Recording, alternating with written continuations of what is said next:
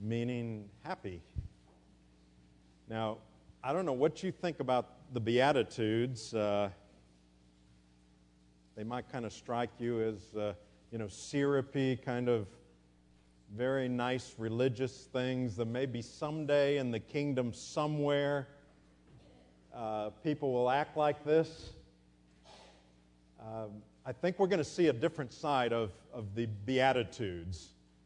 It's not a someday in some kingdom somewhere kind of sermon from Jesus. Oswald Chambers says, "They sound sweet and pious and wonderfully simple, but they are in reality like spiritual torpedoes."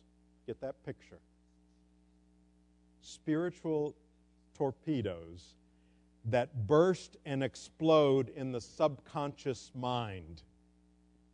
Torpedoes generally something you don't see coming or gets in there and then explodes, he says. And when the Holy Spirit brings them back to our conscious minds, we realize what startling statements they are. I have to say, I've already found this as I've been studying these for some time. In some ways, I think this is the ideal follow-up to the book of Ecclesiastes from a New Testament perspective. But these are not sweet, syrupy sayings that we can take or leave, not when you understand them. So let's give our attention. We'll read in Matthew 5. Seeing the crowds, Jesus went up on the mountain, and when he sat down, his disciples came to him, and he opened his mouth and taught them, saying, "Blessed are the poor in spirit, for theirs is the kingdom of heaven. Blessed are those who mourn, for they shall be comforted. Blessed are the meek, for they shall inherit the earth. Blessed are those who hunger and thirst for righteousness, for they shall be satisfied. Blessed are the merciful, for they shall receive mercy. Blessed are the pure in heart, for they shall see God. Blessed are the peacemakers, for they shall be called sons of God. Blessed are those who are persecuted for righteousness' sake, for theirs is the kingdom of heaven. Blessed are you when others revile you and persecute you and utter all kinds of evil against you falsely on my account. Rejoice and be glad, for your reward is great in heaven, for so they persecuted the prophets who were before you." This is the word of the Lord. Thanks be to God. Let's bow together.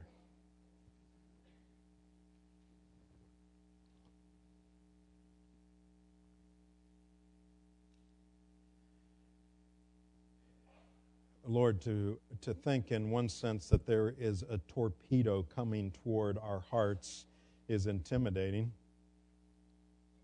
It might make us want to put up all kinds of guards or evasive maneuvers in front of you. But Lord, if we need a torpedo in our hearts, will you send it by your Holy Spirit? Will you teach us? Apply your word to us. Even as we approach your table here in just a few minutes, we pray this in Jesus' name. Amen. Now, I will tell you right up front that this passage is for believers. It's for people who have committed their lives to Christ, trusting in Him alone for their eternal life. But I will say this. If you don't find yourself there, and every week we have lots of people here who aren't there, and I'm delighted with that. And I want you to listen. But I want you to caution you about these statements, and here's why. You may be saying, okay, I'm not ready to commit to anything, but I'll try to get whatever I can out of these things. And, Jesus was a pretty good guy as far as I can see, and I think I'll try to be like him. Here's the problem. If you only have Jesus as your teacher, you are headed toward despair.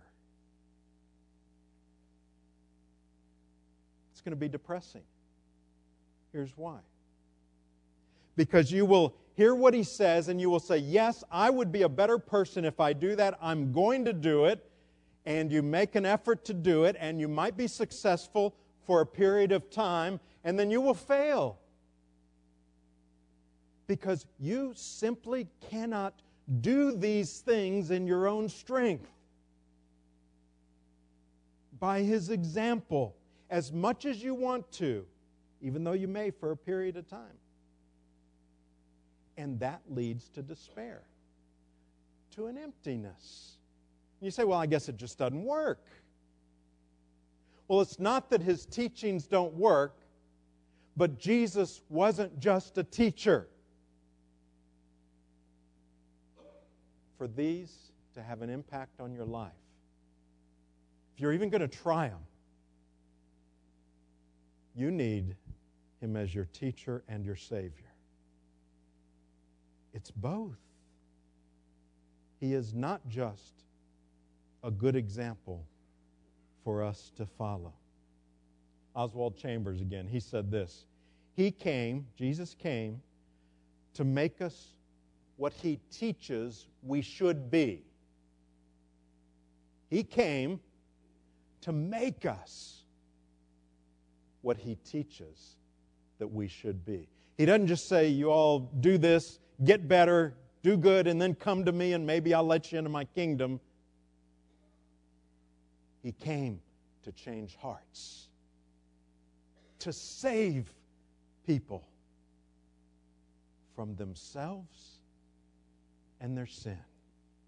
Now let's clarify, and I want to tell you, because obviously the word blessed is here. It's not a word we use a whole lot. You know, you might be one of those that's always saying to people you look down on, well, bless her heart or bless his heart and so on. And so we do use that phrase. But what does it mean here? What was Jesus saying? If you notice, I called this series The Blessed. It's an identity of really who God's people are. There are those that have replaced the word blessed with happy. There was a famous preacher, if I said his name, a number of you would know him. Back a couple decades ago, he did a series called The Be Happy Attitudes. Now, he was coming at it from actually just what I just said. He was doing it from a point of view of positive thinking. You do these things and you'll be happier in this life. And as I've already said, the problem is it doesn't work that way. If you don't have Christ in you already, you try to do those things and you're not going to be happier. You're going to be more unhappy than you were before. So what does the word blessed mean? Well, it does mean happy. Okay? That's a legitimate translation. It's a blissful happiness. It's translated from the Greek. That's what it means. But it's not what typically we think of as being happy. It's not because of outward circumstances. It's not a happiness like life gives and takes away. Last night, somebody said to me this. Who won the football games today? I said, oh, well, Clemson won. USC won. And, of course, Georgia Tech won big. And the statement came back to me, oh, well, everyone should be happy in church tomorrow then. Now, I thought about that and I thought, there's some truth to that. Do you ever find yourself, when your team doesn't win on Saturday, you come to church all kind of frumpy and you're kind of irritated and you say, oh, well, we'll get through it, maybe there's next year and all that. When we come to worship the living God, really? Should God's people let that be the case? And yet, that's the nature of happiness that this is not. It's not the outward that, as I said, life will give and life will take away from you. It is a deep abiding, regardless of circumstance. Happiness that is untouchable once it's there. Can there be outward sadness because of circumstances? Absolutely. We face those things. Absolutely. In this life. We're not being unrealistic. But it's not something that we get. It's not something we achieve. Blessedness is something that God gives. Now, in Jesus' day, He was speaking to people that were trying religiously to achieve happiness. You had the Pharisees. They believed that happiness was found in tradition, in legalism. They wouldn't have called it legalism, but obeying the law. They were proud. They were self-centered. They sought happiness, blessedness in that way. You had the Sadducees, another sect, and they sought it in more of a modernism. They got rid of things like the resurrection, as one of my professors said, that's why they're sad, you see. It's a way to remember that. But they got rid of that. It was a liberal view of religion.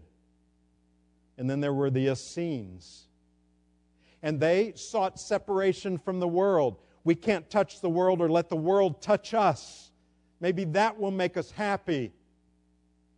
And then there were the Zealots. Political revolution. Overthrowing Rome. That'll make us happy.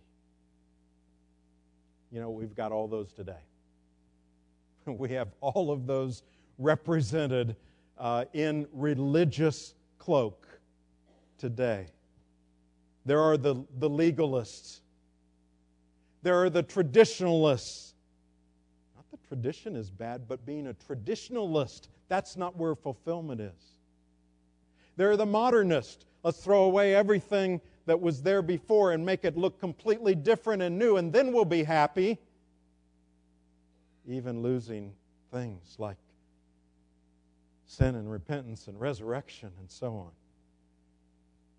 Those that want to separate from the world, and there are modern-day zealots with a strange blend of politics and religion, and they're on both ends of the spectrum, the left and the right. Now, each of these have a kernel of good things, but none of them are what He was talking about, what Jesus was talking about. It's a difference from the world. It's not an outward thing, it's inward. Now, I say all that to point out why Jesus' message was so radical.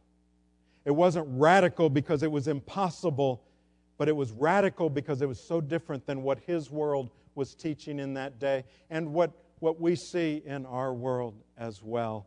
And so we come to the first one. Being poor in spirit. First of all, being poor in spirit is not about material poverty. There have been those that have thought, well, okay, I'll be poor in spirit and I'll give away everything. That didn't make them happy. You know what? There are people that have lots, that have this inward happiness, and there are people that have given away everything and they're finding an emptiness. Just like we saw in Ecclesiastes. You know, it's not these outward things that are the answer. Others have taken this to mean, it's about a low self-image. It's a depressive thing, being poor in spirit, a low self-esteem, introversion. Now, again, you can possess that characteristic and be nowhere near what Jesus was talking about. So what did He mean in being poor in spirit? I'm going to illustrate it from 3 passages very quickly because we're moving to the Lord's table. But there may not be anything that could better prepare us to come to the Lord's table. The first is, we'll look at a parable, a doctrine, and a prophecy. In the parable of the prodigal son, I won't even go into the whole story, but what you know is the son wanted his inheritance. He went away, took his inheritance, he squandered it, and then he realized he wasn't happy from all of this stuff that he had, and he squandered it, and he decided, I want to go back to my father and my father's house. And here's what it says. When he came to himself, he said, how many of my father's hired servants have more than enough bread? But I perish here with hunger. I'll arise and go to my father, and I'll say to him, Father, I've sinned against heaven and before you. I'm no longer worthy to be called your son. Treat me as one of your hired servants. You see, he was wanting to go back, and he said, I won't even try to be a son again. I messed that up. I will just be a servant, but it'll be better than where I am right now. Now you might say, well, okay, that's fine for the prodigal son, but he did bad stuff. How's that compare to me? You know, I'm not like that prodigal son. Although some of you may say, well, I'm the prodigal son. But there's probably any number of you that are saying, well, I'm not the prodigal son.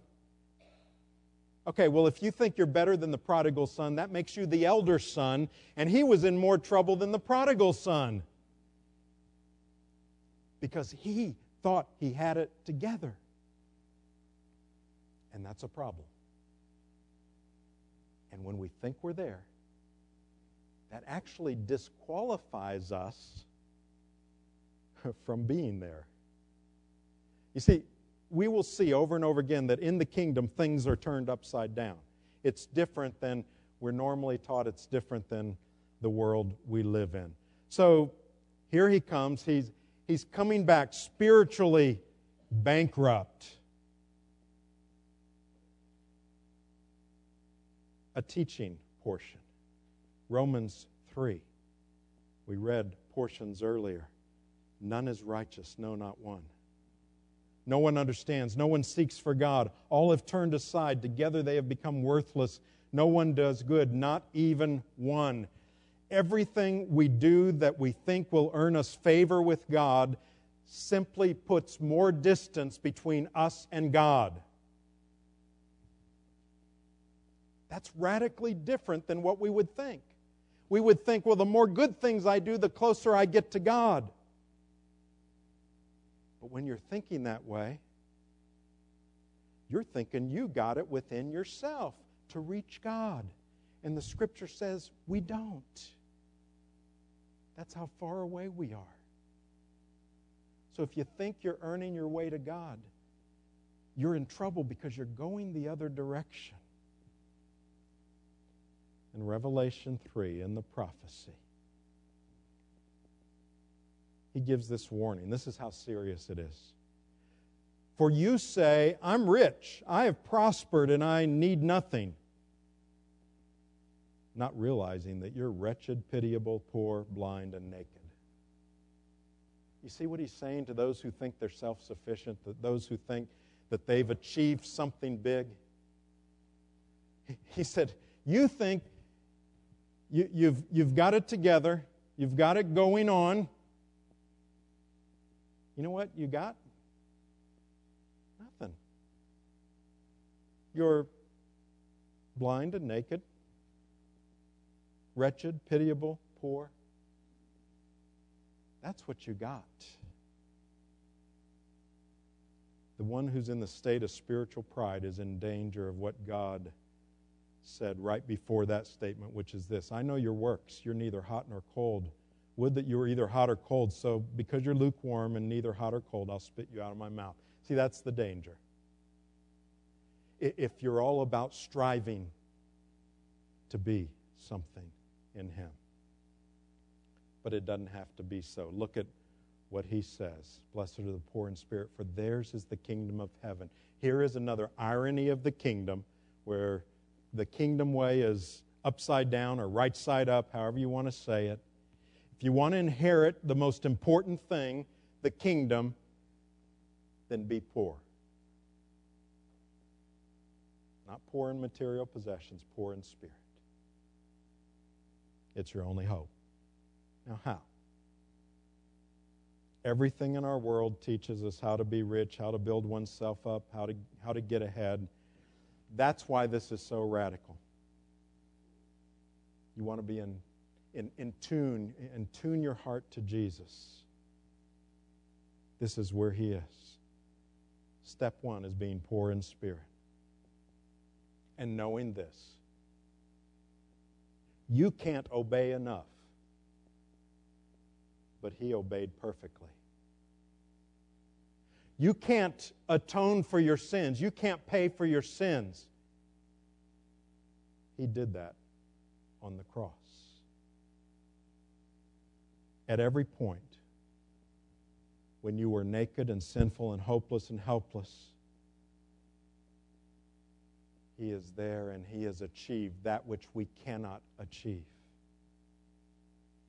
He pays for it. And it's His life in ours, in our place.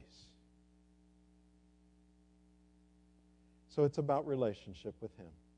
We will come back to that again and again. It's not about following some great example. And so today we are going to come to what I'm calling the table of the poor in spirit, just for today. Because that's the right attitude to come.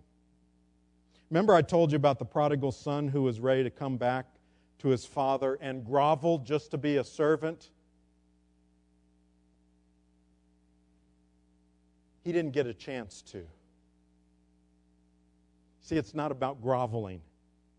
Because what happened is when the prodigal son came to his senses and he started going back to his father, he didn't get a chance to beg him to be a servant because the father ran out to him and met him on the way, and he said to the servants, "Bring quickly the best robe and put it on him.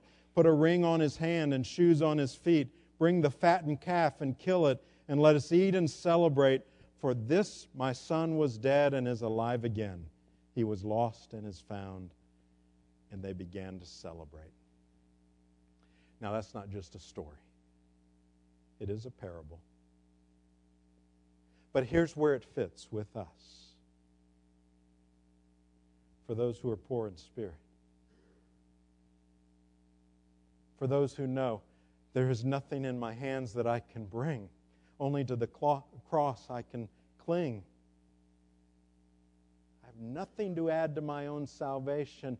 The Father is running to you and saying, "Come to my table. Here I will feed you. I will clothe you. I will give you blessedness." Here's how He said it. On the night He was betrayed, bread was taken. When He had given thanks, He broke it and said, "This is my body, which is for you. Do this in remembrance of me." In the same way also He took the cup after supper, saying, "This cup is the new covenant in my blood. Do this as often as you drink it in remembrance of me. For as often as you eat this bread and drink this cup, you proclaim the Lord's death until He comes." And then, just like I started this sermon where I said this passage is for believers, I'm glad, if you're not a believer, you're here. He says that about the table too. Here's how He puts it. Whoever eats the bread or drinks the cup of the Lord in an unworthy manner will be guilty concerning the body and blood of the Lord. Let a person examine himself then, and so eat of the bread and drink of the cup. For anyone who eats and drinks without discerning the body eats and drinks judgment on himself. So what He's saying is that this table is for my children because I went to the cross for them. And so if you're not my child, watch what goes on here. Observe, but don't make fun of it by pretending like you're one of my children. Because judgment will come to you if you do. Now He's being gracious there. He's not being ugly. He's protecting us and protecting you from something much worse than letting the tray go by this Sunday. And so we are to examine ourselves, as we've done through our worship service. And even as the trays are coming, I encourage you to continue to do that. If you're not in Him, I trust that you will be soon. Ask Him to be your Lord and Savior. But just let the tray go by. Nobody will look down on you for that. It's not uncommon here for that to take place. But for you who are His children, who are trusting in Him alone for your eternal life, rejoice in this. And know that there is nothing that you can add to your salvation. Even taking this won't add to it. This is a gift from Him. Let's pray together. Father, we thank You for Your word. And we do pray now that You would take these elements, this bread, this fruit of the vine, and use them in a very special way. We can eat and drink these things anytime. We can eat and drink a whole lot more than we will have today. But we're asking You to spiritually nourish us. We pray in Jesus' name.